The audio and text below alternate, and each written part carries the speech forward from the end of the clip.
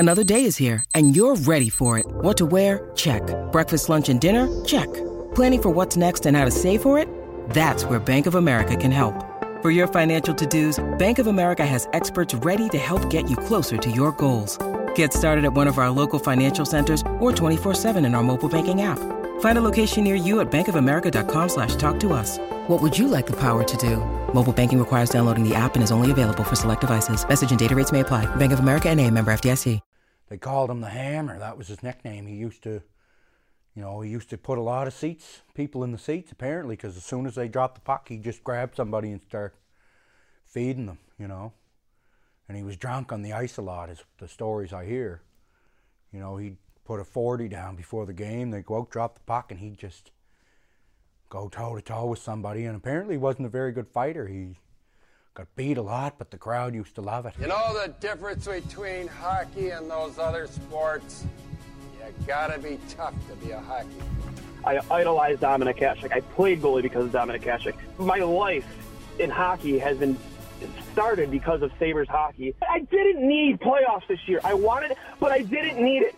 But when you screw up for the fans as much as this team has over the last, 5 years, and just don't hold yourself accountable, I'm sorry. I'll hang up and listen. I'm sorry.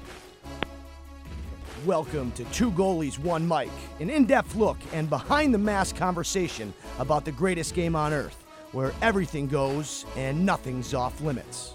Now I'll tell you something about this guy. This is only 3 minutes, eh? Whammo!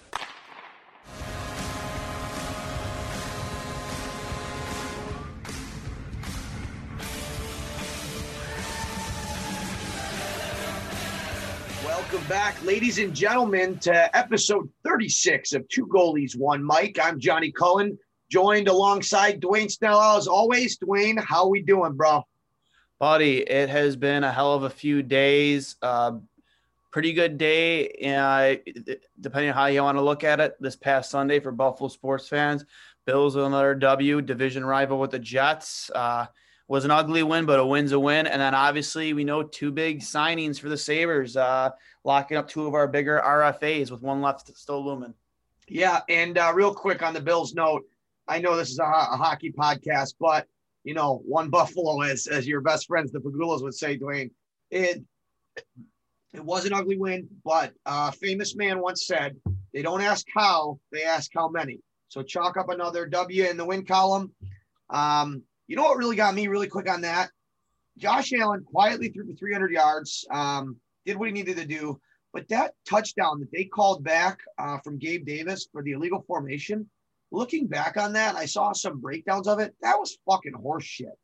Yeah, I don't get I hate stuff like that. He checked with the official that he was close enough to the line of scrimmage to be good. And I haven't heard an explanation to why that penalty should have been called. It's just, if that touchdown happens, we win by 10 plus points. Everybody's happy, right? Exactly. And here's my thing. When it comes to penalties, if the penalty is away from the play and literally has nothing to do with the outcome of said play, then why are we throwing a flag? Like that's, and it goes to any playing football. It just really grinds my gears, man. It really fires me up. And that play with the Gabe Davis, that touchdown that was called back, that was just one example. I don't know. Did you see that? Did you see the Sunday night game, Seattle? DK Metcalf? I saw bits and pieces of it. I was going back and forth between that and World Series. Did you see the interception? Oh, yeah, DK Metcalf, his run back, that was impressive. Like a horse, dude. Like a horse. It was insane. Buzzing. Buddy, I would love to know what speed he topped out at. Because I know exactly. I think I don't know what his speed, but I do know that he was just holding down the right trigger for speed burst. You know what I mean?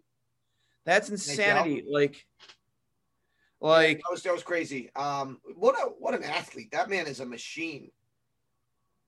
He is like even pre-draft, man. Some of the pictures they came out with him, and the guy is just like he's shredded. He's jacked. Drago jacked. Like the guy is huge. And just like I was a big DK guy, going into the draft. I was disappointed when we passed up on him. Even more so disappointed now seeing the type of receiver he's ended up.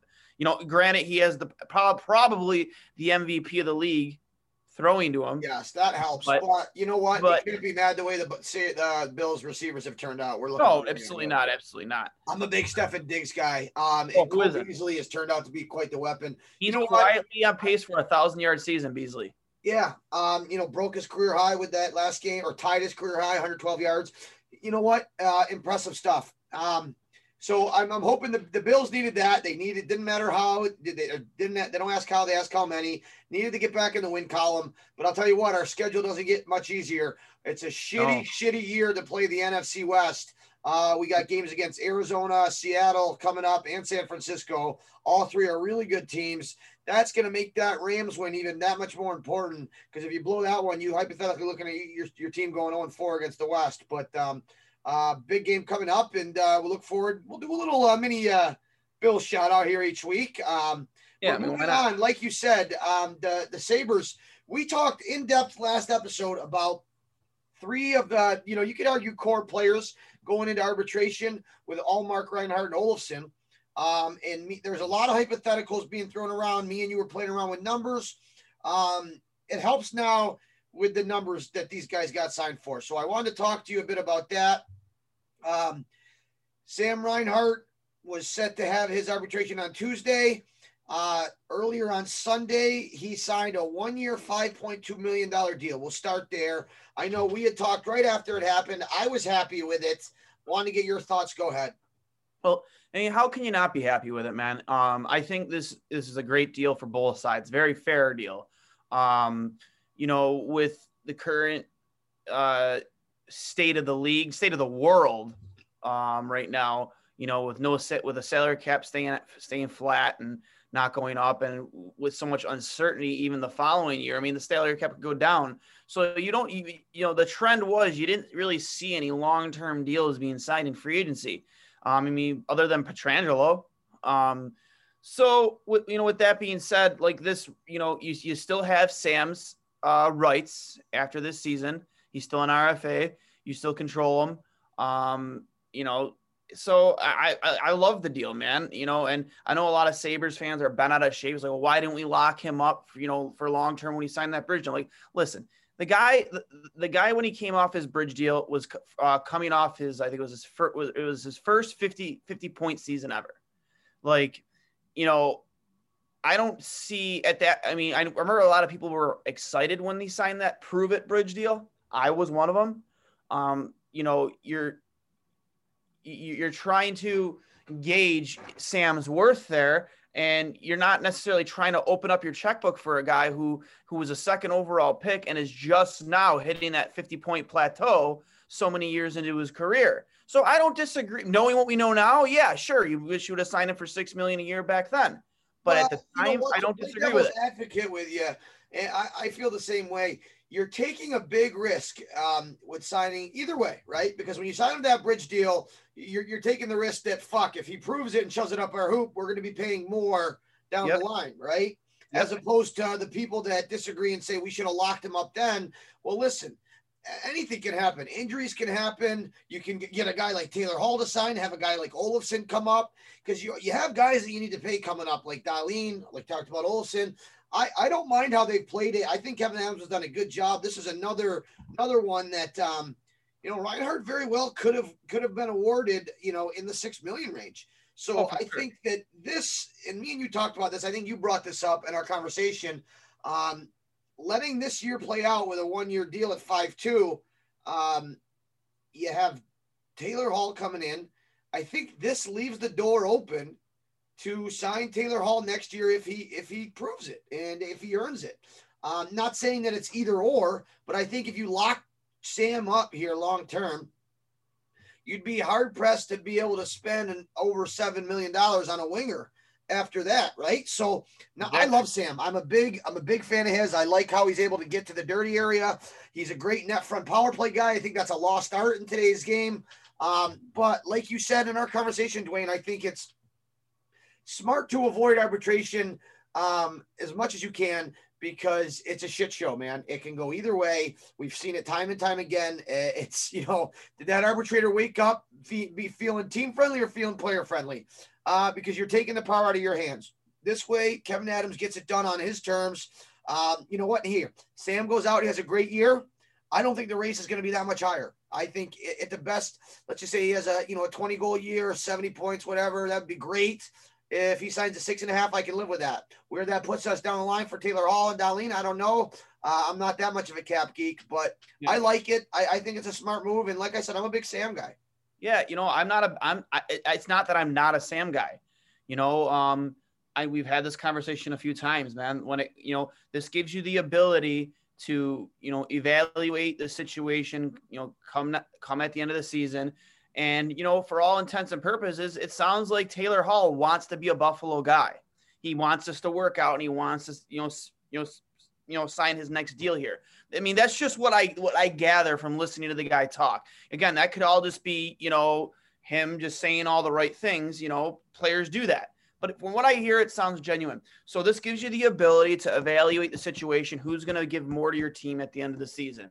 And like, I've always been a big advocate. I know Sam does all the little things right. I know know that analytics say that the guy can drive his own line, from the wing. And, but my big thing is, if that is the case, and we all know, and I wrote about this on trainwrecksports.com, is that if Ralph Krueger is, when you listen to this guy speak, there's not many more coaches in the league, I feel, that know more about the importance of analytics, in sports. I mean, the guy went and took over a professional soccer franchise in Southampton, over in the Premier League. So he knows his shit. He's made a living off of it.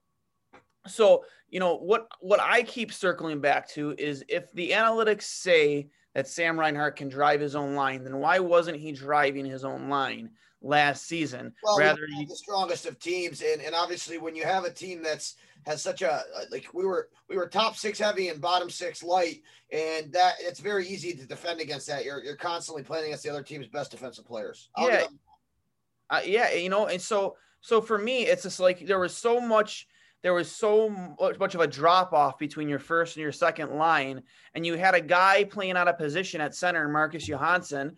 You weren't getting secondary scoring, and we all know that Jeff Skinner could come right back up to that first line. You could probably kept Victor Olofsson up there on the right side. And, you probably could have still got relatively the same offensive production. We saw the emergence of Victor Olofsson last season. You bring down Sam to play on the right side of Marcus. You bring a guy who supposedly can drive his own line, and you have 2 scoring lines there. You have 2 responsible scoring lines. When we didn't do that, now we only have the 1 scoring line with Jack, Olofsson, and Sam. And I know it just didn't drive me nuts. It drove a lot of Sabres fans nuts. So that's why I keep circling back to that. Is, when it comes to opening up your checkbook for a long-term deal, like, that's what I keep getting back to, is we need a guy that, if you can't constantly keep having him on the right side of Jack, can he go down to the second line and be as effective or more effective? Because, theoretically, in theory, you would expect him to perform better against weaker competition. I agree. And I think that with the addition of Stahl, I think that he's going to produce regardless, right? I think it might almost be in the Sabres' best interest if he goes down with Stahl, has a great year, but perhaps doesn't get as many points as he would playing with Hall and Eichel. Now, hear me out. So I think this is a win-win for both sides, okay? We get him in at 5.2, and just let me point out, all right? For all the comparables for him, when you look at, who he's like, who has similar goal totals to him, names Dylan Larkin and Nikolai Ehlers pop up. When you look at who shares the same amount of assists, Gabriel Landeskog and Philip Forsberg pop up. When you look at who has the same amount of points, Ryan Nugent-Hopkins and Bo Horvat. All those are great players, right? And all those are good comparables. They're all making more than Sam, and they all have a much higher percentage of the cap hit. So that's why it's a win for the Sabres. Why I think it's a win for Sam, okay? He's making much more than he did the past 2 years on his bridge deal when he averaged about $3.7 million, right? Yep. So that's nice. He's getting a 40% raise in his salary. Other than that, if he plays with Jack and Taylor, he's on this 1-year prove-it deal, right? He's going to be making money, whether it's here or whether it's elsewhere. Even if we hold him hostage with his RFA rights, he can say, fine, if you don't, he's going to have the balls are all in his court, right? Because he could say either sign me to a long-term deal or, okay, I'll take your qualifying offer and then I'm fucking out of here, right? Mm-hmm. I'm talking about next year. So, I mean, I think it's a win-win. And for a guy like Sam, I truly want to believe that he wants to be in Buffalo and he wants to be a part of this, righting this ship, righting this wrong, turning the ship around. So I like it, man. And you know what? Like we talked about, we can't ignore the fact that, you know, coming into this, you know, we didn't know what the total between him and Allmark would be.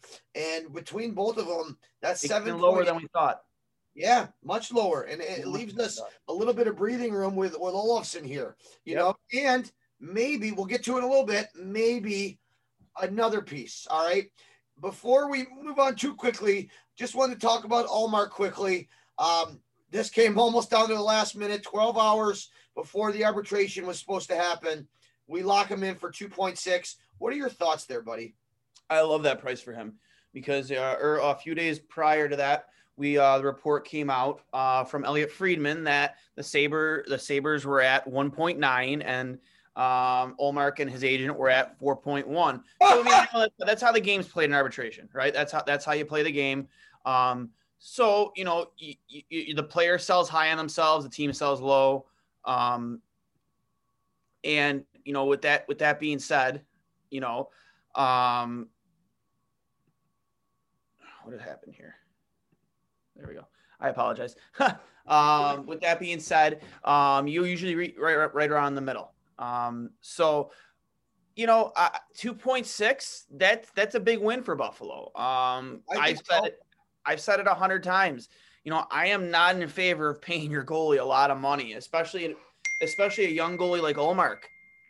Especially when you have Allmark and Hutton, you don't want to be having a chunk of your salary cap be between those two schmelts. And I say schmelt nicely. Dwayne, one thing, and I'll let you finish, but the two of them, the duo, I had high hopes, and they both had hot streaks. Obviously, injuries and poor eyesight have been Achilles heel. The two of them, they have a 62, 67, and 17 record with a 907 save percentage and a 2.99 goals against average. Those are not playoff caliber goalie numbers, okay? Well, now, with that being said, I think they both have a lot to prove this year. And I'm going to go on a limb and say, if goaltending continues to be a weak spot for us and we're close enough to contend by Christmas, I think you're going to see a move be made. I agree. I think at least from the backup position, I think there should have been a move made. And here's the thing, like, you know, we all heard that, you know, Hutton, you know, was having issues with his eyes last season, which is bananas to me that if the team knew about that they didn't get that sorted out right away. Yeah, that's a big question mark. Yeah, that is a question that should be looming out there and should be answered. But, you know, if Carter Hutton can play to the caliber of goalie we saw during that first 10-game winning streak a couple of years back, then I'm completely fine going in with both these goalies. But that's a big question mark. With that being said, I wish they would have brought somebody in to back up, you know, a little bit more capable to back up Allmark, who can come in and play 20, 25 games a season and be solid to probably get you a bit better than a 500 record. You know, I was pretty high on Corey Crawford. You know, I know he went elsewhere, so you know that didn't play out the way we wanted. But you know, with that being said, there are still names out there that, you know, that could be available. Ryan Miller pops out to me, buddy. Who? Ryan Miller. He stole the words right out of my mouth, man. And there's a lot that plays into that too, at least from Ryan's side. You know, his family has the roots set where they are. His wife lived there to begin with. He still has roots here, but I know what you're going with his wife. You know what I mean? So it's like, do you really, especially with the situation the world's in right now, does he really want to uproot his entire life to come back to Buffalo, you know, for, you know, an unknown amount of time, to be a backup to Allmark? You know, I feel like, you know, if the team were further along, he'd absolutely be for it. Because I think winning a cup does mean something to him. Well, that's why I say if it comes down to Christmas time, we'll have a much better. You know what? I'm wrong. With the season not slated to be starting until then, let's just say replace Christmas time and my past statement with halfway through the season. I'm sorry. Keep going. No, I agree. You know, with Ryan, you know, I think if you get him to come in, he is possibly I think he's one of the better backups in the league right now. Like, I don't know, there's any debating that, man. The guy is more than serviceable. And, you know, if you are in a situation where you're going into a playoff run and say Ullmark gets hurt, you know, Ryan's a guy that can step in with the right amount of rest to his body. And, we all know he takes care of himself, not just physically, but mentally. That the guy can come in and play at a high level, and he still can. So, you know, I'd be all for bringing back Ryan Miller. Not to mention, man, that's just going to make the fans happy. The fans would love to see Ryan Miller tonight. I'm happy you brought that up, Dwayne, because that has been one thing. And I'm not saying that NHL general or front offices should make decisions to keep fans happy. But let's be honest. A big reason outside of the abysmal record of the Sabres, the fans have been calling for coaches and GMs' heads, you know, a lot. Sometimes a move like that to bring back a team-friendly player can go a long way with the fan base. And I'm not saying that's what keeps your job, because we all know that's not what it is.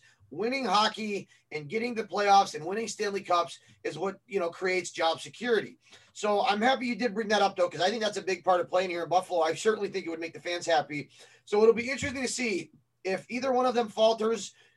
And more importantly, if Linus Ullmark continues his stretch of injury problems, and I'm not putting that on him, but, you know, the past couple of years, you've seen him not be able to play a full slate. You go back to last year, I think he clearly cemented himself before his injury as the Sabres #1. Then he goes down. Hutton had that stretch where he didn't win in fucking 8 months. You know what I mean? I think that you can look at things a lot differently, right? Mm-hmm. And I think the injury history has to play into it. So I think that this is another smart aspect of the deal with Ullmark, is that if you go into arbitration and you get boned with a 3.5 salary, right, and he gets hurt again, well, hey, shit happens, but you're still paying him 3.5, right? Yep. I think this is a good way to see, hey, can he stay healthy for a full season?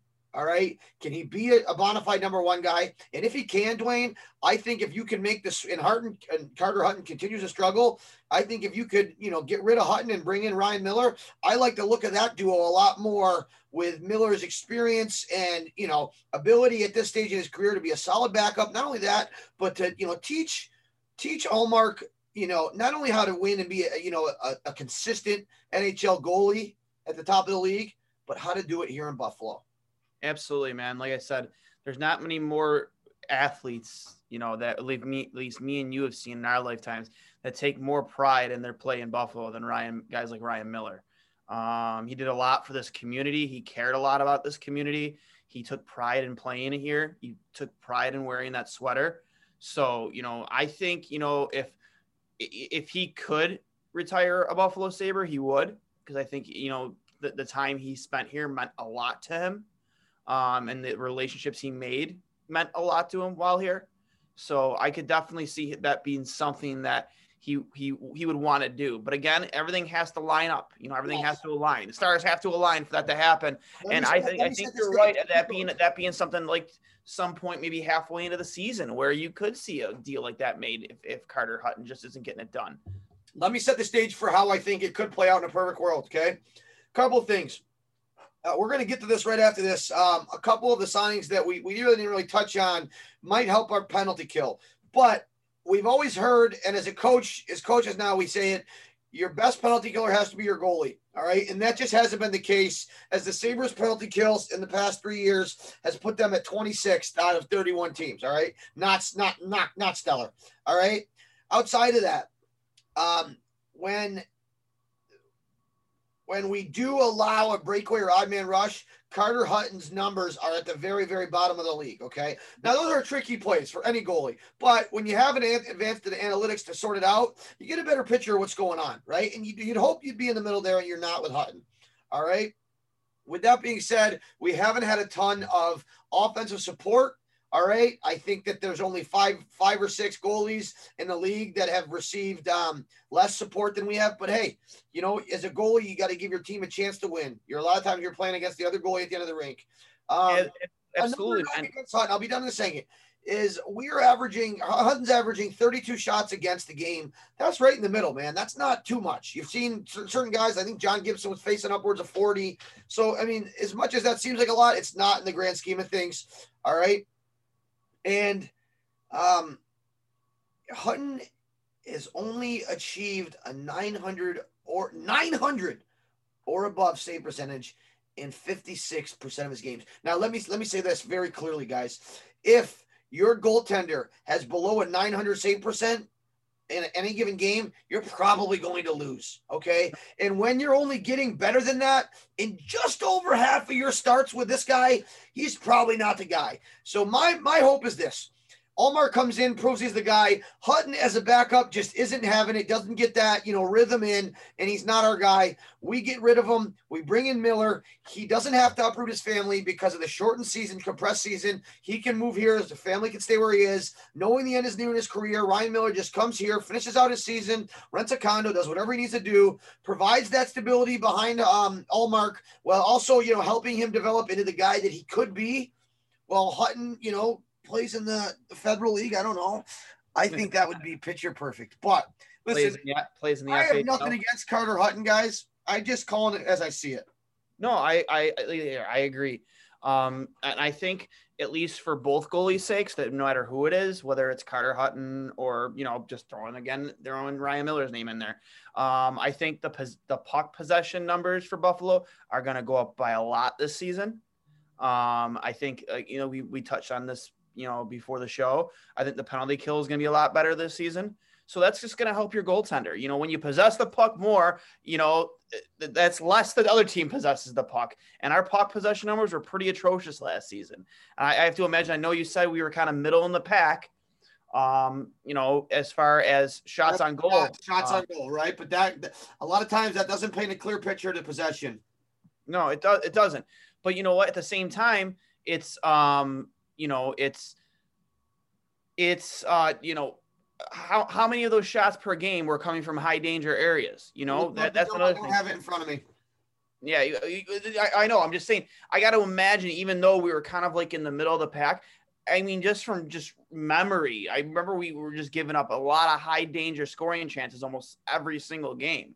So. I got to imagine that's going to improve this season, because when you stat at you, that'll blow your mind. Okay.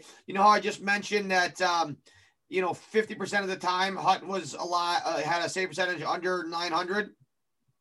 Yep. Okay. So when you factor in that, the opposing teams average 32 shots per 60 minutes. Okay. Yep. That means that over half the time that Hutton was in net, the Sabres would need to score 4 goals to win. Now, listen, you might hope that your team scores 4 goals. That might be a good bench or a good goal to set. But we've seen an influx of 2-1, 3-2 games, right? You don't want to go into a game knowing that you need to score 4 because that's just not a recipe for winning hockey. All right. One other last stat to throw at you. Ullmark was stellar at 5-on-5. And my argument is this. We're going to touch on the plan for an improved penalty kill in a second with 3 additions that aren't being talked a lot about. If those 3 additions coupled with, a rejuvenated team that has a chance this year can help the penalty kill, all right, then you take away probably the biggest Achilles heel to Ullmark's numbers. But one of his best strengths, he had an even strength save percentage that was at the top of the league. There was only 6 goalies that were better than him. Can I read them off? Let's hear it. Anton Khudobin. All right. One of the bright spots in the league, had a stellar playoff. We see why he has garnered so much attention. He had a 945, which is unbelievable. Unbelievable. Otherworldly. Okay. Tuukka Rask, one of the league's perennial bests at 939. He had an absolute dominant regular season at 5-on-5. Okay. Darcy Kuemper, another guy that had a Vezina worthy. What's the Vezina? Is that like a Dundee award? Yeah. Vezina. Yeah, where hey, I just had a tooth pulled, so if I sound like a schmelt, go for it. Okay. No, Darcy Kuemper at 934, a guy that had another terrific season. All right. The rest of them, guys that just had statistically good seasons, Tristan Jarry and Philip Grubauer at 929. All right, that played on good teams. and the Vesney Trophy winner himself, Connor Hellebuck. All right, just to be among that list, that's a compliment. All right, so when you factor in that he had a dominant showing at 5-on-5. Now, when we get to the penalty kill additions and why I think the penalty kill could be better in next year in this next segment, I think you're going to see that Linus Ullmark could be having all of the stars aligned for him to be the guy that the Sabres have been waiting for him to be. I absolutely agree. Like you said, that's an elite list to be a part of. And like I said, I've been very high on Ullmark, most of the season once we first really began to see how much he improved since the previous season. I've spoken about it with you. He had calmer feet. He was, positionally, he improved immensely. He wasn't relying always so much on his size to make saves rather than, again, always being in the proper position. So, it's been a breath of fresh air to see what Mike Bales has been able to do with Ullmark this past year. And again, look, as I mentioned before, you make it a lot easier on your goalies when you have the puck more often than you don't. And I think that's about to get better, at least for the Sabres, with the additions of Taylor Hall and, keeping Sam Reinhart around, and then, bringing in a bunch of players that are going to improve your penalty kill. So before we transition, one last thing I want to talk about. Okay. The best goalies in the league are able to play on back-to-back nights. Now, usually teams do a good job at preventing that whenever they do have back-to-backs playing, other goalies. The Sabres last year recognized that their goalies, neither of them had good numbers back-to-back. And I'll get to that one second. So last year, none of the goalies, neither goalie, Ullmark or Hutton, played back-to-back nights. Now, here's where I think there's going to be a problem. We already know that it's going to be a condensed schedule, right, Dwayne? Right. So it's safe to assume they're intent on getting an 82-game season in. Right. But not in the – I'm going out on a limb. No, I'm not even going on a limb. I'm going to go out and say that they're not going to have the normal amount of days. I'm not saying it's going to be super jam-packed, but it's going to be less days total overall than normal, right? Correct. Okay. So, the best goalies in the league are able to play back-to-back if they need to. When you look at Ullmark and Hutton's numbers, when they've had to play back-to-back, dating back to 2018, Ullmark's save percentage in back-to-back games was an .871. Yep, that's why you need a backup. Okay. That's why you need a reliable backup. So here's my point. When you're coming into a season like this, all right, Hutton's weren't that much better. It was .909, okay? Now, when you factor in last year, on 1 day's rest, Ullmark had a .911, Hutton had an .881. Now, this is what I'm getting at. If you want to be the guy in a condensed season, all right, you need to know that in a pinch, you can play back-to-backs, all right? At the very least, be able to play on 1 day's rest and play well. Correct. As Ullmark went on, with 2 days rest, he had a .920. With 3 days rest, he had a .936. All good news. It trends upwards. All right. But here's the shitty part. 4 days rest or more, he sunk back down to a .908, the lowest of all his stats. My thinking is he's not a guy that's going to excel as a backup. I think we're at the point in his career where if you're going to use him, you use him as your one, and I think we got to get away from the 1A, 1B question here. I think it's got to be Ullmark as your guy. Hutton, unless he went out and got LASIK surgery, he's not going to be the guy. Listen, I would love to be proven wrong by Carter Hutton. I was a big Carter Hutton fan as a small goalie myself, but he just hasn't gotten it done. All right. Cully, honestly, you took one of my talking points right away from me. And you know as well as I do, when you're a goaltender, you want to be consistently in the shit. You want to be consistently in net as often as possible. You don't like long layoffs because then you just kind of lose your mojo. You lose, that consistency, that focus, that rhythm you may or may not have had. You want to keep that. Or if you have a bad game, you want to get right back in there and get right back into it. You don't want a long layoff. And you know what? On that note, if we talk about Ullmark being the guy, one of the other reasons why I think that the Miller replacing Hutton makes sense, Hutton, with more than 4 days rest, which is the norm for an NHL backup, he had an .886. So, folks, now you're starting to see why my Miller, instead of Hutton argument. Makes so much fucking sense. Kevin Adams, I'll take a free beer whenever you want to give it to me. Thank you very much. Yep. We'll email this episode right over to him. Yeah, but hey, listen, if Allmark comes the guy and Hutton is forced in that backup role, we're going to need to see a big improvement on days where he has more than or weeks that he has more than a couple days rest than an 886, because you're not going to win many games with an 886 goaltender in that. No, you're not. And, it's that's something that still bugs me a little bit. I know the season doesn't start till January, and I know you want to get your RFAs, locked up and prioritize them right now first. But the fact of the matter is, I think we need to address that backup goalie position before the season starts. We'll leave it at this and we'll move on, because we've talked a lot about goaltending.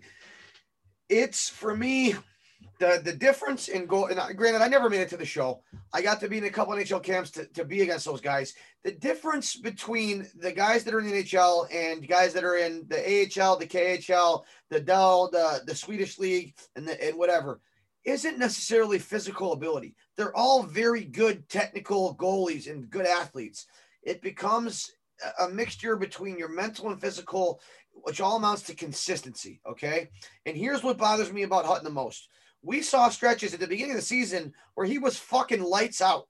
Yep. Between October and November last year, he was 6-2-1 with a 928, 209 save percent or goals against. All right. He was fucking electric. All right. That's the guy that can be a starter. All right. But then November to January, he's 0-4-3 with an 855 and a 472 goals against average. Those are fucking East Coast League numbers. Cully and Dwayne could probably fucking battle to that. All right. January to March. David Ayers on the phone. A little bit, but he was 6-8 for a 901, 311. Here's my point. If we get the Hutton from early last season back for an extended stretch, now I think I change my tune and think, fuck, maybe we do have a two-headed dragon and we can do the 1A, 1B situation. Mm-hmm. But if you fail to be consistent for a third straight year, Carter Hutton, I'm sorry, but the door, do not let it hit you on the way out, my friend. All right. Nice guy, but we're not here to employ nice guys. We're here to employ guys that are going to help us win hockey games. One last question before we move on from goalies for good.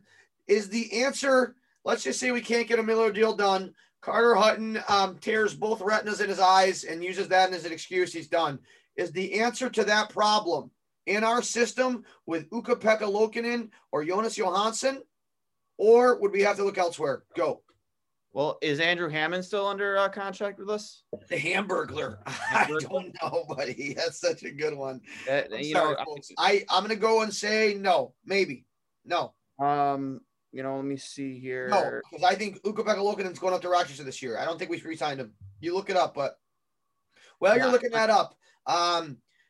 Jonas Johansson made his NHL debut. He went 1-3-1 with an 894 save percentage. I'm not going to hang him for that because we did have he didn't come up at the best of times last year. Okay. He was stellar in Rochester where he was an all-star, 14-4-3, 921 save percentage and a 228 goals against. Those are AHL numbers you want to see from a goaltending prospect. All right. Ukko-Pekka Luukkonen, I don't think he's there yet. I think he could really use a year in the American League as he started. He started well in Cincinnati, all right, which is the East Coast League. For everybody that knows, Cully had a cup of coffee there, so don't take it too seriously, all right? He had a 12-7-3 record with a 912 save percentage and a 224, all right? When he got up to Rochester, UPL struggled with a 3-4-3 record, 874 and a 315, all right? Correct. Good news is, right now, this fall, he's back in the Finnish league with TPS. So let's hope that he can return to some prime form, come into Rochester, really give us a good showing. And then, hey, now we're talking. Now we're cooking with gas. But absolutely. So, and Hammond is a UFA. I did just look at that. So UPL, I don't want to push him too quick, especially coming after, coming out of that surgery. I'm sure he's near. I hope he's 100% right now, but you don't want to rush a kid like him, especially, when you have a guy like, I think with Johansson, when he came up, he was serviceable. So I think I would go to him first before, ever thinking of bringing up UPL. I think you let UPL just simmer down there in Rochester, if that is the move next season. I agree. Let him develop and, like we all know, goalies do take longer to develop. Just like goalie podcast hosts, we're still developing over here. We still know. I got a long way to go over here, folks. Yeah, we got a long way to go over here. But moving on. I think that we hit the nail on the head. We talked a lot about goalies. Dwayne, I talked about it a little bit there. One of the reasons why the Sabres lost as many games as they did, our penalty kill was so fucking bad. Dwayne, you want to know how bad our penalty kill was? Tell me. Okay. Since the NHL started tracking penalty kill statistics in 1977, all right, there was a total of 1,091 teams monitored within that period. Where do you think the Sabres finished among those 1,091 teams over the past 30, 43 plus years? Bottom 5. Close, but I like how pessimistic you are, okay? The Sabres ranked 1,039th out of 1,091. That means, folks, that there was 1,052 teams better than the Sabres over that stretch. Listen, our penalty killing was so bad last year. You can talk about coaching, but at the end of the day, Ralph Kruger said it best, all right? We needed to improve the defense on the penalty killing side with some experience, all right? Everything that could go wrong went wrong last year. The coaches drew up a scheme that just other teams found a way to fucking tear apart, all right? Yep. The players that they chose to put in those roles, they got fucking outworked and outsmarted and just fucking outclassed, all right? On top of that, when penalty kills do break down, sometimes bad penalty kills look okay or look better than they are because the goalies can make those saves. Well, guess what? The Sabres goalies ranked at the bottom of the league on high danger chances last year, all right? That's just the meat of it, okay? Fortunately for us, we were one of the teams we're one of the league's least penalized teams, but that still doesn't cover up the glaring hole that was our penalty kill. All right. I think on that needs to happen. Two ways of looking at this. Either go back to the drawing board, the coaches take all the responsibility, say, hey, it was our bad, we need to choose a different scheme. Or you say, the players, they suck, we just need a new guys. I think the smart approach is what the Sabres are doing, saying, listen, all right, we didn't use the players, we didn't use the right players in the right spots, and our scheme could use work. But with that comes admitting that you need to bring in some better penalty killer guys. So three of the free agent inquiries that we got to, that we haven't talked much about, that maybe a lot of the fans were griping about, but they didn't really see why we did. And call me guilty, because when we signed Tobias Reeder, Cody Eakin, and Matt Irwin especially, I'm like, what the fuck are we doing? How are these guys going to help us win? I'll tell you how they're going to help us win, Dwayne. They're going to greatly improve our penalty kill, not only because they have experience, because they're role players that have been brought in for a reason. And when you're in the NHL and you're not a star, you're not a top 6 player, you're a role player, listen, you're going to play your fucking role so well that that's how you fucking make a living. So when these guys are brought in for a reason and they know that reason, they're going to be coming in being, I'm going to be the best goddamn penalty killer in this fucking league. That's why I think it's going to work. So with those 3 guys, Dwayne, can they help us this year? And what do you like about the 3 that I mentioned? I absolutely think they, can help us. Ryder. I think, he was brought in specifically. The first thing they said is this guy's ability to kill penalties is, elite. So, when you have a guy like Larson leaving your organization, a guy that you kind of depended on to fill that role, you bring in a guy like Ryder, who, again, you said that will fill that role admirably and at a cheaper cost. I have high expectations for him. Again, he wasn't a sexy signing, like you said.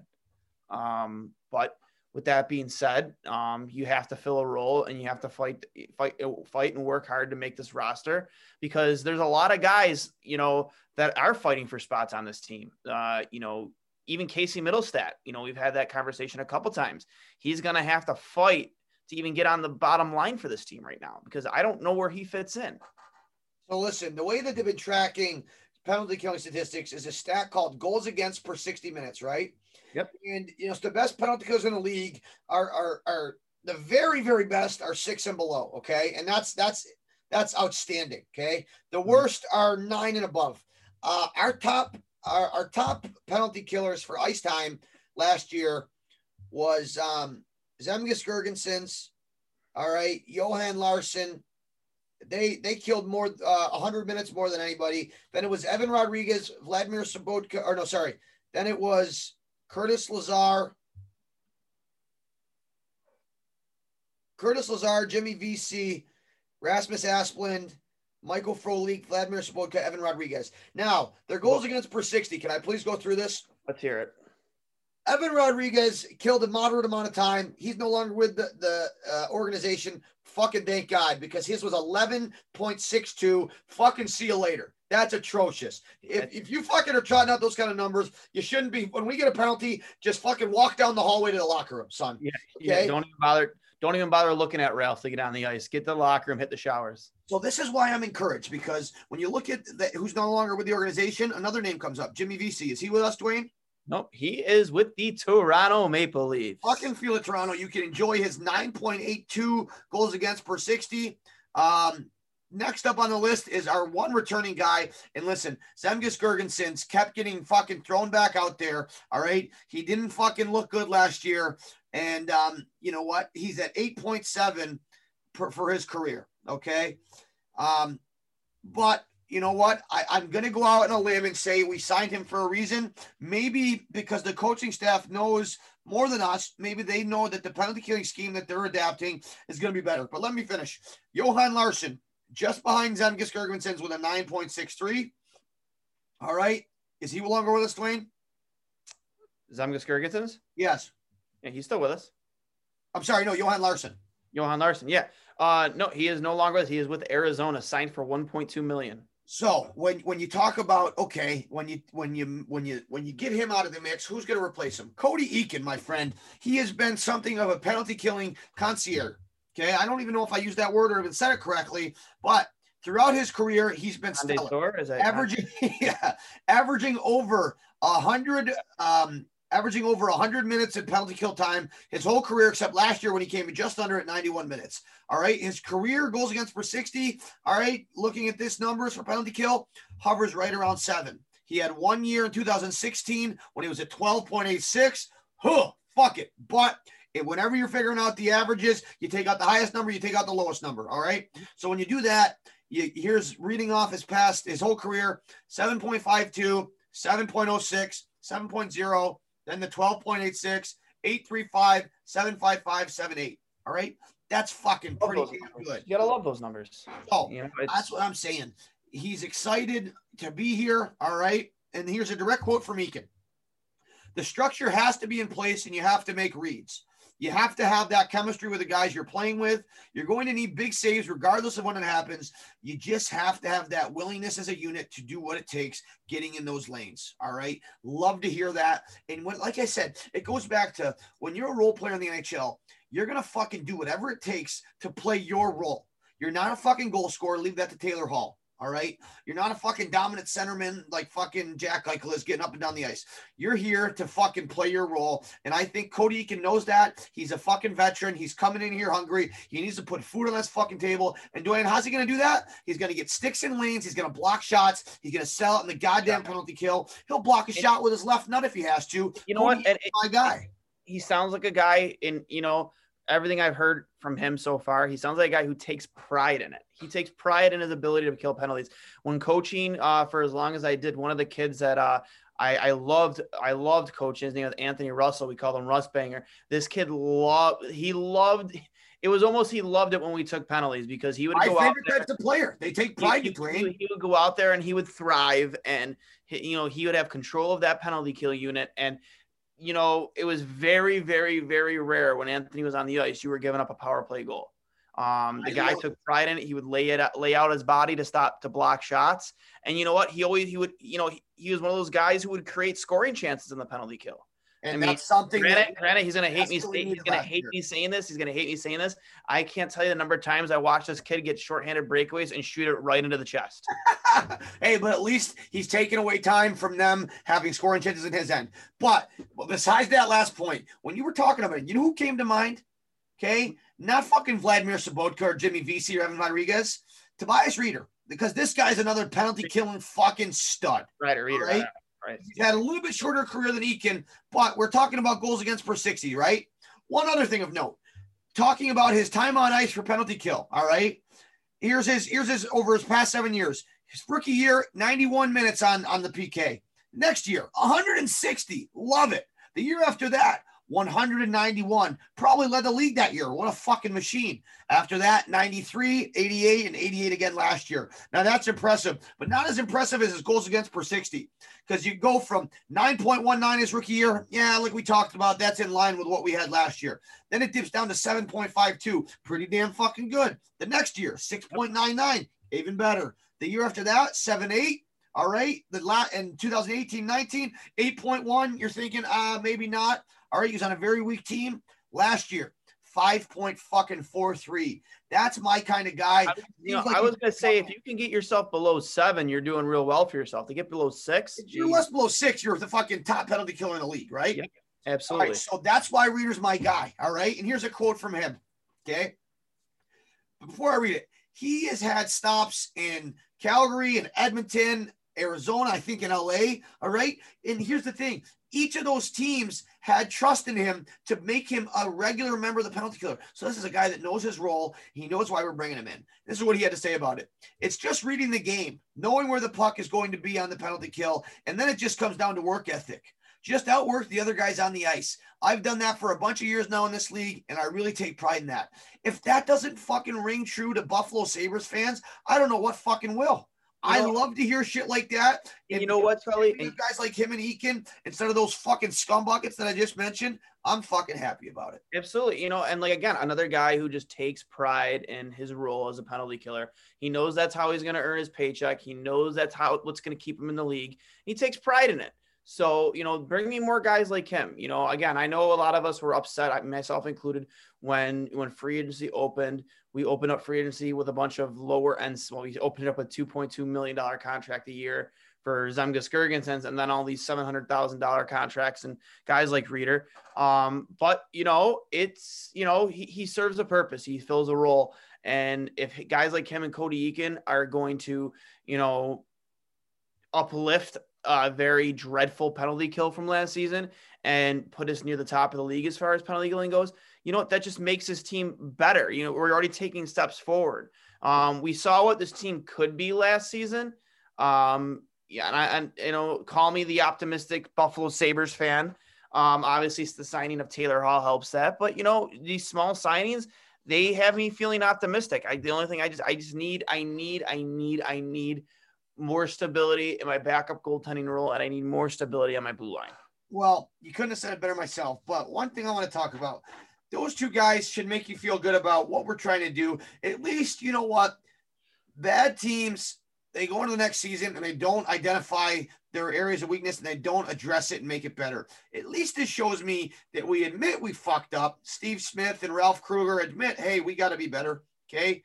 And they bring in guys, role player guys that know their role, that do it well. And the one word that came back with both of them is taking pride in what you do. The best penalty kill I was ever a part of, was Doggy Smith. He ran it in Windsor. He's now the head coach of the Ottawa Senators, Dwayne. And you know what he said? Even though Ryan Ellis was our best power play 50 goal scorer, you know what Ellie told me when I first got there? We were in practice, all right? And I had shitty practice habits when I got there coming from Sarnia. And as a goalie, when you're taking, as the backup goalie, when you're taking the power play stuff, like you're playing in the penalty kill, you're going to get blasted, right? You're going to give up goals. It's a tough spot for a goalie, but it's challenging. I get in there and I start busting my ass because Ellie, one time I let the softy on the power play, he said, Cully, fucking wake up. Take pride in what we do here. This was a guy that's fucking on the penalty kill in practice, even though he didn't need to be, wearing his fucking shot blockers on his feet, had 50 goals, won 2 million. Love the shot blockers. And he's fucking telling me to take more pride in our practice penalty kill. That's when I woke up and realized, fuck, I love this guy. I love this team. And that's sounding like what the Sabres are trending towards. The last point I'm going to make on the penalty kill, another new signing that perhaps got a little bit more attention than the other two, Eric Staal. Now, here's a guy that, although over the past 2 years, he hasn't spent much time on the kill, all right, he's no stranger to it either. During a 5-year stretch, Dwayne, from 2010 to 2016, can I give you his goals on ice per 60 for the penalty kill? Let's hear it. 6.3, 7.5, 6.2, 6.0, 5.8. Never dipped above 7. So this is a guy that, if needed, Okay. Even though he's 36, even though he's going to be playing top 6 center. Okay. If we need to, he can get in there. And here's the other thing. Okay. We need to be better. That we all know that the key to a good PK is being able to win draws. That's why I think losing Ryan O'Reilly hurts us so much, because he was consistently in the 50 to 55 range. All right. People that are strangers to hockey, they think, well, 50 is average, 50-50. No, my friends. It doesn't work like that. Even the best in the league don't get above 60. All right. On any given night, if your center's above 60, he's fucking that hot. The key is here, you're not going up to the same center every time. So it's not a 50-50 true split. All right. So if you can beat a 52-53, you're one of the best centers in the league. So if we can have just a little bit better face-off percentage, we're going to be great. All right. When you look at who took the draws for us last year, it was a mix of Johan Larsson and Curtis Lazar. All right. On the PK. Curtis Lazar was 42.1%. Johan Larsson was 46.8%. All right. Cody Eakin. All right. He's flirting around that 49% average range for his career. That sounds a little bit better than the two I just mentioned, does it not? Yeah, it does sound a lot better. Eric Stahl, a PK, face-offs, all right? The last 6 years, 49, 47, 46, 42, 52, 49, 44. Sounds a little bit better than what I just mentioned, doesn't it? Yeah, absolutely. So my big thing is this. Listen, you got to make it tough on your opponents from getting easy goals, all right? I think with Eakin, Reeder, Stahl, I think you're going to come back to all three having pride in what they do, all right? You have a coach like Ralph Kruger that prides himself on the use of analytics, all right? I think that this is a big reason why these guys, although not flashy, were the reason why we signed them, all right? And if they stood out to us, they definitely stood out to the coaching staff, all right? And if you look at our 5 or 6 shorthanded goals last year, that was a tie for 20th, I think, in the league. All right. When we only had 26 shorthanded goals in the past 5 seasons, that's definitely in the bottom of the league. All right. Yeah, absolutely. Maybe, just maybe Stahl with his 19 shorthanded goals in career. All right. Eakin has 10. Reeder has 5. You're probably gonna see Eric Stahl probably playing your second penalty kill unit too. I gotta imagine they're probably gonna push, Reeder and Gergensen, does he still play on your penalty kill unit? Absolutely, I think he does. And the reason why I think he does, and I think he's going to be better, is because he's no longer just looked at to be the only guy that's his role. All right. I think you had a lot of guys last year that thought that they were better than they were in the lineup, because you didn't have a true top 6, right? You had a top line, but then maybe a top 4, right? But then you had guys like Evan Rodriguez. They publicly quoted that he wanted more. He thought he deserved more ice time. Evan, go fucking take out a mop and start sweeping up Wegmans, you fucking mutt. All right. Pittsburgh doesn't even want you. My point is this. You had a lot of guys that thought that they should have been higher up in the lineup. I'll tell you what, goal scorers in the NHL, they don't think they think they're above penalty killing. That's just the way it is, guys. All right. I'm sorry.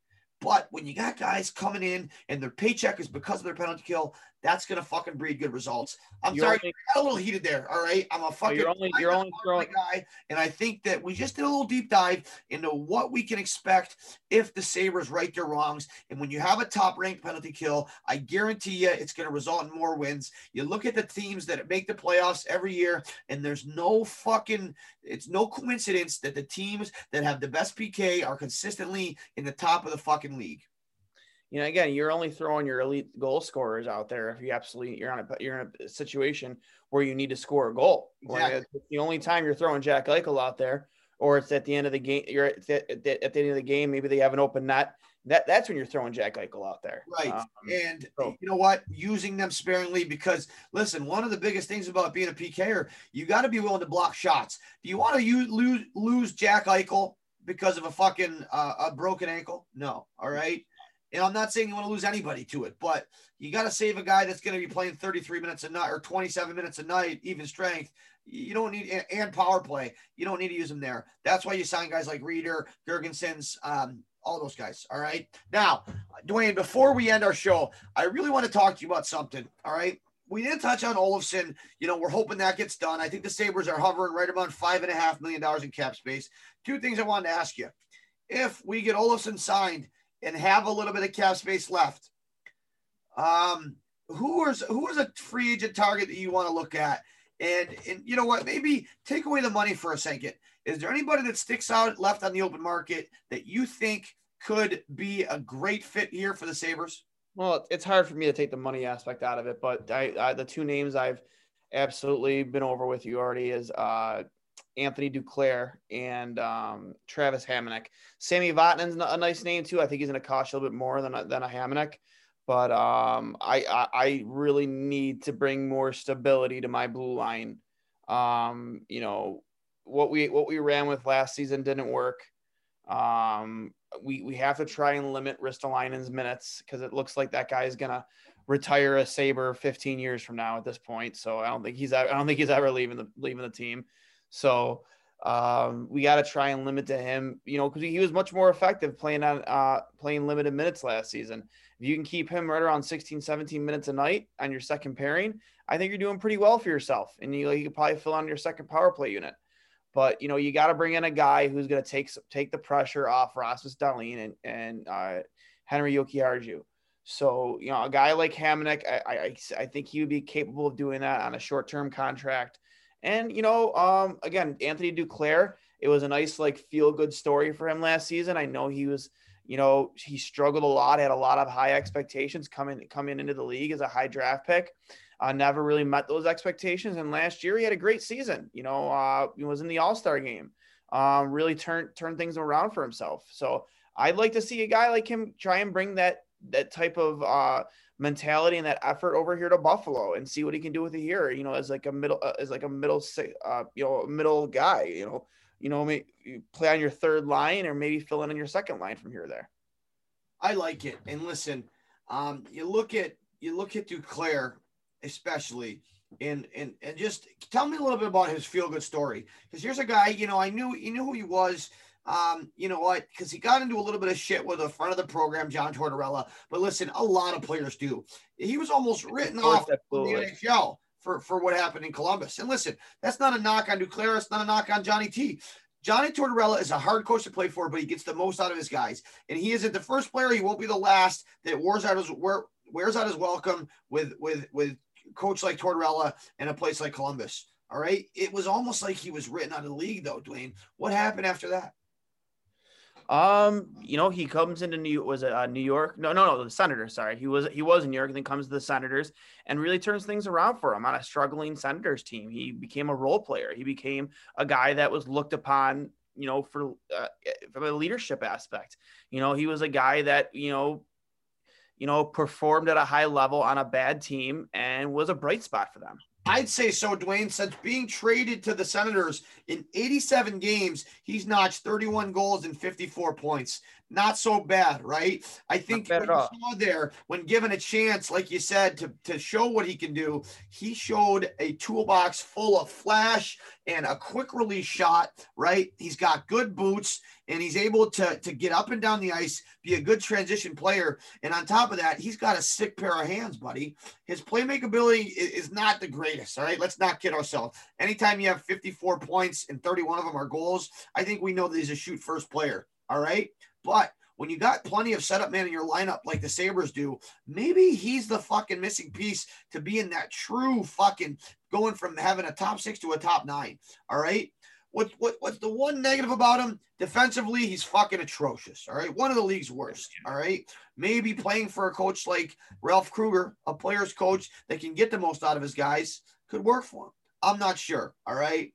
But it's going to take a good fit. All right. I think that at $3 million a year, could you make that work? I don't know. Would you rather have him or Dominic Cahoon? I would honestly, man, that's a tough question, isn't it? That is a tough question. I think the ceiling for Duclair is higher, but I think you know what you're getting from Dominic Cahoon. You're probably getting like a 40 point player, if you put it in the right situation. Honestly, I would say Duclair. I think he has a little bit of a higher ceiling for me. But I love Dominic Cahoon. And I think, you know, judging from comparables, what you're getting in free agency, you can get Dominic Cahoon pretty cheap at this point. You hope so. I've seen some being talked about him as high as 3.5, some being talking about 2.5. You know what? I think it's a numbers game. And like with everything we've talked about, It's the uncertain future that we have with the economy, with the NHL salary cap not raising, remaining at 81.5. All right. A lot of teams, before this virus hit, were so convinced that the cap was going to rise over the next 2 years. All right. That you got to remember, folks, a lot of these GMs are making these deals assuming, or not even assuming, counting on that cap space being there. And you're seeing a whole host of teams in what we like to call cap hell.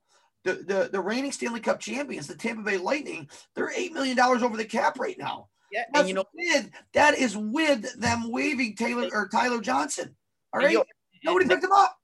And per Elliot Freeman on the Instigators, the Lightning asked if Steven Stamkos would consider waiving his no movement clause. All right, now if that's true, Dwayne, I need to go back 4 episodes when I told you that there's no way that he would be traded, and I fucking convinced you of it, and I went out and deleted it out of the episode. I am a fucking asshat, and I will take responsibility. I thought there was no way ever. You were right. I was wrong. I'm sorry, buddy. No, it is. It is what it is. I'm sorry. They just proved that they could win the Stanley Cup without Steven Stamkos, captain or not. I don't care how much you can pay. They proved they could do it.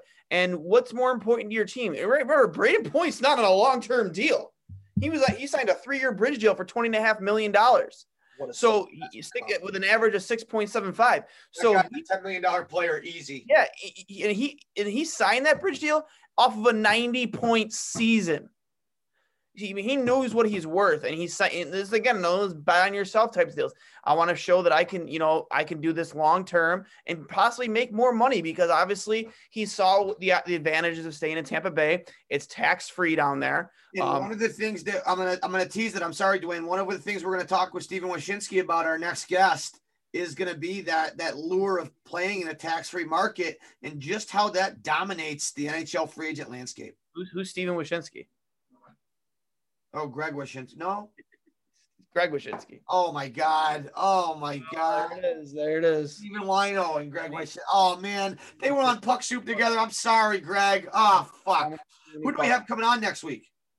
Greg Wyshynski. Oh, shit, Greg. I'm sorry, buddy. That's on me. So, the next week's episode will feature Greg Wyshynski, analyst. Well, my point being is I'm gonna pick his brain, because he's gotten into that a couple times at the NHL potentially, leveling the playing field. And if they don't, just how, 2 of the teams that happened, or 3 out of the 4 teams that were in 3 of the 4 teams that were left alive in the conference finals just happened to be from tax-free states. Not a big deal. Maybe it's a huge deal. But again, Cully, it's, he also said Braden Point obviously realized the situation he's in with Tampa, that there's an ability to have sustained success there, sustained runs at cups. So I think that's another reason why, not just because it's tax-free and he's still going to make bank. He knows that he's going to continuously have that sustained success, both as a team and individually, and he's going to get paid more in the long run. He absolutely is going to. So, what's crazy to me? They're asking Steven Stamkos reportedly if he'd waive his no move clause. Here's a guy in Stamkos that signed for like $2.5 million less than he would have gotten anywhere else, and now it's gonna blow up in his fucking face. Oh, that's tough. Oh man, you know what, Dwayne? This has been a great episode. Anything you want to add here before we sign off? Because we covered a lot. I think you know what? It's going to be an interesting season, and I can't wait for the guests that you've lined up over the next month. I know our fans are going to get a big kick out of coming up next with fucking Steve West, son of a bitch. Greg, I apologize, but hey, Greg, for those of you who don't know, look him up. This guy is an absolute fucking stud, one of the best in the business. Yep, absolutely, man. And I was really excited to go back and forth with him by email and really set up this date. But again, man, as far as last thoughts, again, just looking at what's left here in free agency, you have guys like Michael Granlund who's still out there. Obviously the biggest name is Mike Hoffman, but that's kind of unrealistic. Ilya Kovalchuk's still out there. He's probably looking for a 1-year deal. Good article on The Athletic about Kovalchuk waiting for the right time, I believe it is. Pulling it up here. Interesting article. Ilya Kovalchuk, awaiting for right place, right time for the NHL return by Pierre LeBrun, one of the best. Ilya Kovalchuk hopes we haven't seen the last of him in an NHL uniform. The 38-year-old Russian star is based in Miami with his family these days, waiting out what the NHL landscape will look like this coming season. Keeping in touch with his agents, Pat Brisson and JP Barry of CA Sports, he hopes there's one last crack at it for him, and is what has been a sparkling career on both sides of the ocean. So, quick quote from Kovalchuk: "I'm training to keep myself in shape. I talk to Pat all the time. He keep me posted, but I'm in no rush. When we find the right place, right fit, that's good for everybody." Absolutely. Again, I could never imagine Ilya Kovalchuk being in a Buffalo Sabres uniform, but I never thought we'd see Taylor Hall in a Buffalo Sabres uniform. So, interesting note about Kovalchuk: it was a big deal when he signed with the Kings for $6.25. All right. But he got released from that, ends up signing for the league minimum with Montreal at $700,000. He was a fucking stud there. All right. He put up 13 points in 22 games, including fucking 6 goals. The Habs fans loved him. All right. A great move by, Bergevin. All right. He did a great job. Bergevin said everyone loved him on our team. He brought energy. All right. He loves the game. For him, it's not work. It's the love of the game. And if you ask me one thing about him, I would tell you how much he loves the game. Yep. And Covey loved his time in that market. He turned that into a trade to Washington at the deadline, put up 4 points in 7 games before the shutdown. All right. But just like everybody else on that that Washington team, when they came back, they were fucking flat. All right. So, no excuses for him there. He had a great resurgence in Montreal and then in Washington right before the shutdown. Just wasn't able to find that spark afterwards. But you know what? I think he makes the game of hockey better. And I look forward to seeing, if he's willing to sign. Here's the thing, though. I don't think he's willing to sign for the league minimum now. But if he loves the game that much and that's all that's being offered, hell, if you could pick up a guy like that and he fits a role for you at $700,000, fucking tell me where to sign. Absolutely. And, again, like he's an electric player, especially, when he finds the open ice. There's not many more exciting players to watch than him. And other names too are available. Guys like Eric Halla. I've always been an Eric Halla guy. Also, floating out there still. I know he's 1 year removed from a 30-goal season. Andreas, excuse me if I butcher his last name, Athensu, yes. Another guy who could be, you could probably get on a very on short term and a low price tag. There's a lot of names out there, man, that I think could help this roster quite a bit. And I'd like to see what the Sabres decide to do. Like I said, first thing you got to do, I think, is do something with your blue line. Well, we won't know. They won't do anything until November 4th. That's a Wednesday coming up. And that is Victor Olofsson's arbitration. So we will have next week's episode coming at you right around then. Hopefully we have good news. The Sabres are 2 for 3 right now at avoiding their arbitration cases, getting something done. Hopefully Victor Olofsson is among those others in Allmark and Reinhart when able to lock up a friendly team deal. All right. And he's a guy, honestly, I wouldn't mind locking him up for 3-4 years, even if it does cost you 5. All right. He's somebody that I think in 3 years, if he's making $5 million, I think we're going to look back and say, holy fuck, he's underpaid. I think he could be. Now, hey, I'm not trying to get too horny here. I'm not saying he's Braden Point because they're different players. He's not a center, but I think he has the caliber to be an all-star. I think he can be a 30-goal guy consistently with the right players, especially as that Sabres team gets more deep in and out of our forward group gets more deep. I think that even if he's not on that top line, he's going to be a tough assignment to cover. And whether he's playing with Eichel and Hall, all right, or fucking Stahl and Skinner, I think, or Reinhart and fucking Eakin, I don't know. I think he's going to be a dangerous player. All right. And I think that you heard it from, who said it? Well, one of the all-time greats was talking about it on Spittin' Chicklets about his release. Ryan Whitney talks about it all the time, that this guy's got one of the best NHL releases or the best shot releases he's ever seen. He's got one of the sexiest releases in the league, Cully. And Jack Eichel even said it right on Spittin' Chicklets. He said, when talking about Olofsson, this guy can score 40 in his sleep. I love it. I love it, Dwayne. It's been a great episode. All right. Brought to you by Mitt's Barbershop. All right. And like I said, Dwayne, next episode is going to be even more electric. I can't wait. I don't know how you keep pulling these fucking A-list fucking interviews out of your ass, but I love it. I ain't complaining. Please tune in, check out our sponsors. All right. We love what they do for us. Dwayne, any final thoughts? Can't wait till Wednesday to see. Hopefully we're avoiding arbitration with Victor Olofsson. I'm excited to see what Kevyn Adams has up his sleeve for that. And hopefully maybe we're talking about another signing outside of that. We'll see. I don't know. I'm very optimistic, with the state of the Bills. They lost 2 in a row, and they had an ugly one here against a very, very, very bad Jets team. It's like the Sabres have no longer been the stepchild the past couple of weeks. They've been the good child. It's been nice for the Bills to take some of the heat away from them. But until we find a way to consistently win, the Sabres will be that redheaded, ugly stepchild. But that'll do it for us here at Two Goalies, One Mic. Episode 36 was a doozy here with a deep dive into free agency and our penalty kill. Brought to you by Better Biscuit and Mitt's Barbershop. I'm Johnny Cullen for Dwayne Steinell. We'll see you next week with Greg Wyshynski. This podcast is brought to you by Better Biscuit. Better Biscuit is a hockey training tool designed to help you develop your game. These fiberglass reinforced pucks are developed to handle less than perfect surfaces, enabling hockey players of all ages to practice their skills in their driveway, basement, or schoolyard, honing their skills whenever and wherever possible. It comes in 2 different styles.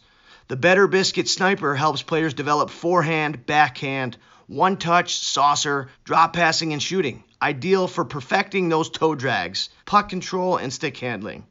The other option is the Better Biscuit Passer. The passer will help you develop softer hands and help you become more accurate with your passes and stick handling. Will also help you improve your puck possession confidence for any skill level. Be sure to check out Better Biscuit at betterbiscuit.net for all your hockey training needs. Thanks again for all your support, and be sure to check out Better Biscuit. Now back to the show. This podcast is brought to you by Mitt's Barbershop, created and owned by a true friend of the program, Justin Gritsky. Mitt's is a modern-day barbershop that provides a cool atmosphere featuring some of the greatest barbershops Buffalo has to offer. Come in, enjoy a free beer, play some video games, and get the best haircut in the area. When I asked Justin what sets Mitt's apart from the evil chain, super-duper cuts that we see at every intersection, his answer says it all. My vision was to create the only true barbershop in Cheektowaga. When customers walked in, I wanted them to get that feeling they got when they strolled into the barbershops of old. The golden era of what a barbershop meant, not just a place to get your hair cut. So if you're looking for the real deal, come on down to Mitt's to get the real feel of what a true barbershop is and what it's supposed to be. The clear-cut top dog for all your hair cutting needs. Look no further than Mitt's Barbershop. And when you mention that Two Goalies and One Mic sent you in, receive $5 off your haircut that day. Talk about customer service at its finest. Located at 3461 Genesee Street in Cheektowaga, it is located right next door to the 33 Speakeasy Bar and Grill. Their phone number is 868-1424, and their hours are Monday, 12 to 6, Tuesday, Wednesday, Thursday, and Friday, 10 a.m. to 7 p.m. On Saturday, they're open from 9 a.m. to 4 p.m. and closed on Sundays because why not? Everybody deserves a little Sunday fun day. I want to finish this ad read off by reading a great testimonial from one of Mitt's loyal customers. Tired of the cookie cutter salons trying to get your attention? Also tired of those men-focused salons? Then when you leave, you feel like you just visited a Supercuts for men and the haircut isn't any better? Then Mitt's is the place for you. Great cut, very professional, great atmosphere. A great place for men to get cut and trimmed up. I'm honestly a little sad I'm only visiting Buffalo because I need something like Mitt's back home. You heard it here first. Come on down to Mitt's for a great cut and an even better experience. We're happy to have them as a sponsor to the show, and we hope you join us in finding out what makes Mitt's just so special. Thanks again to Justin and all the hard work him and his staff do. And without further ado, we'll kick it back to Two Goalies, One Mike. Come on, let's go to the Blue Hotel. I wanna live at the Blue Hotel. The podcast that goes everywhere the imagination dares. It's for the open-minded, the pleasure seeker. It's Jeff Woods with the new podcast about relationships and sexuality, theme-based with special guests, the Blue Hotel Hotline, and every episode climaxes with an adult bedtime story.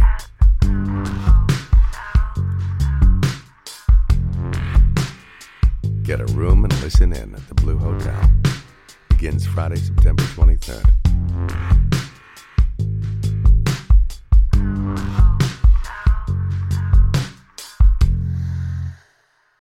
The Podcast Super Friends is a monthly meeting of 5 podcast producers.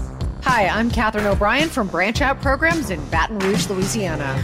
I'm John Gay from Jag and Detroit Podcasts. I'm Matt Kundle from the Sound Off Podcast Network. I'm David Yaz from Pod 617, the Boston Podcast Network. And I'm Johnny Peterson from Straight Up Podcasts. Together, they form the Podcast Super Friends, an alliance of podcast masterminds sharing best practices, insights, and discussions to help make you a better podcaster. Follow or subscribe to the show on Apple Podcasts, Spotify, Google Podcasts, or at soundoff.network.